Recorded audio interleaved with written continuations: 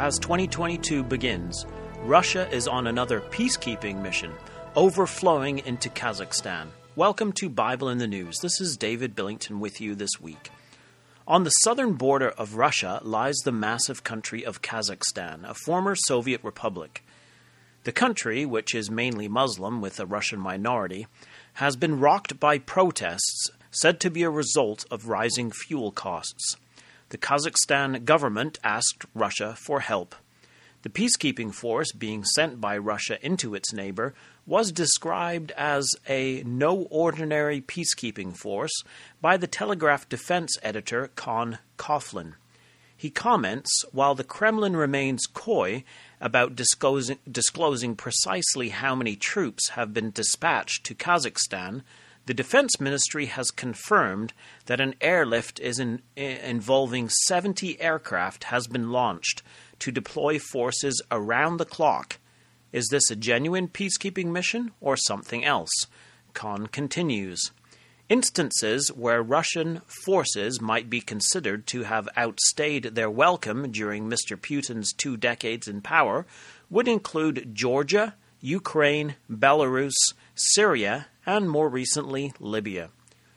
Not a good track record on time-limited peacekeeping missions, and I may add, a list of countries right in sync with Ezekiel the prophet's list in chapter 38, which we will look at in a moment.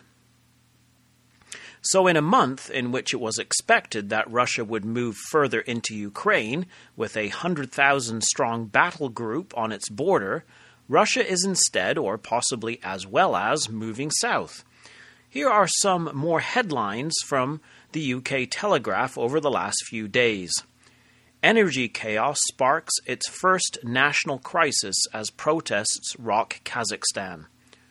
And Vladimir Putin's troop deployment in Kazakhstan is a throwback to Tsarist Russia.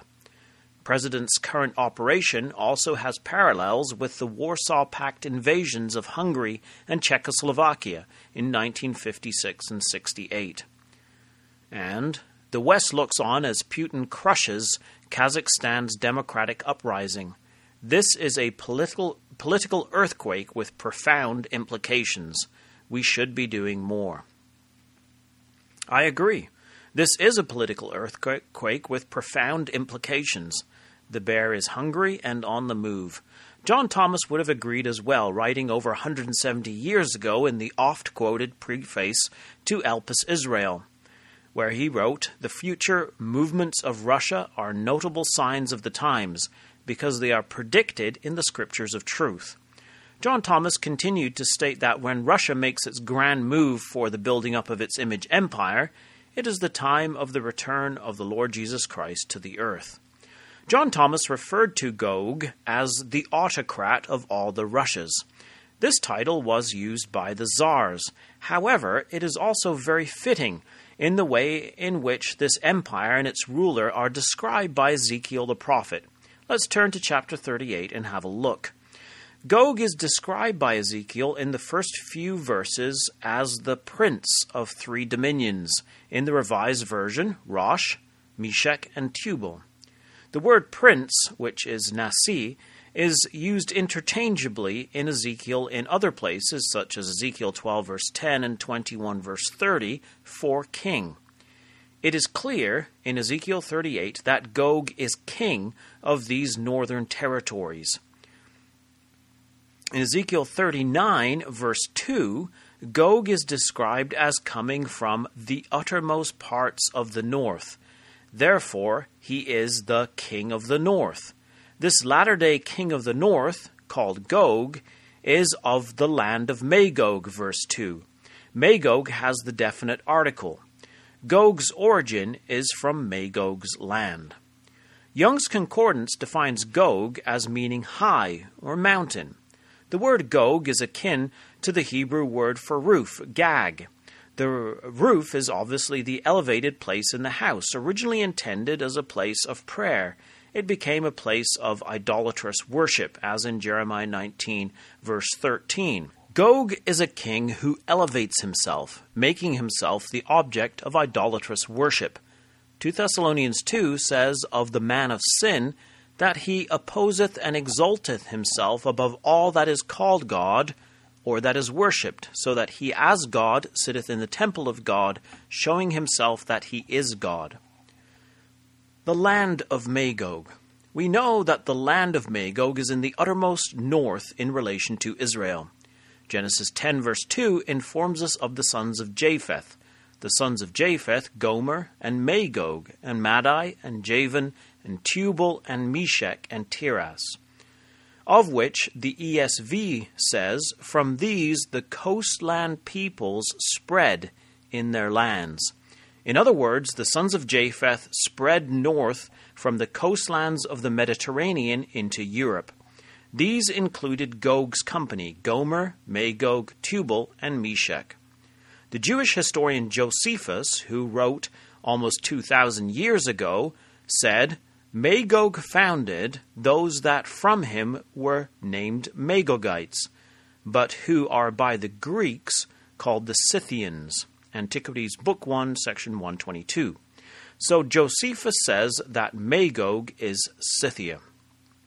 The Greek historian Herodotus, who wrote about 100 years after Ezekiel the prophet, said that immediately that the Ister is crossed, Old Scythia begins, Book 4, paragraph 99. The Ister is the classical Greek name for the Danube River.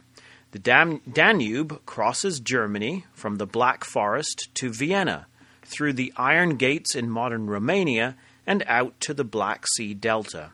This is the western border of Scythia. Again in Book 4 and in paragraph 57, Herodotus defines the eastern border of Scythia as the river Tanais, now called the Don in Russia. This is the land of Magog, eastern Germany, and into Russia. This is where Gog is from.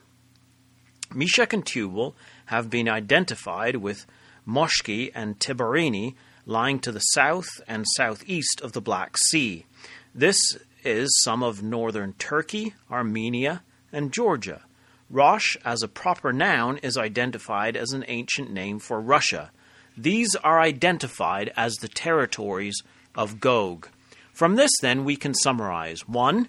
Gog is the king of the north. 2. He is of the land of Magog, which historically extends from Germany and into Russia.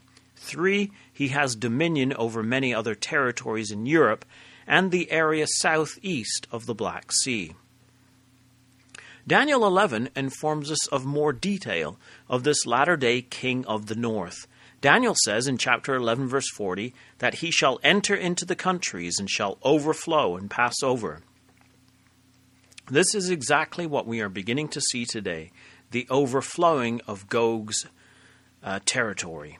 Ezekiel 38 begins by saying, And the word of the Lord said unto me, saying, Son of man, set thy face against Gog. Ezekiel 38, then, is a contest between the Son of Man and this self-exalted king, Gog. This is why the future movements of Russia are notable signs of the times. Ezekiel's prophecy is a contest between the one represented by the Son of Man, the Lord Jesus Christ, and Gog, who comes to destroy the regathered Israelites. When Gog stands up, the Son of Man sets his face against him, and draws him down and destroys him on the mountains of Israel. That day is soon approaching. Join us week by week as we watch these exciting events on www.bibleinthenews.com.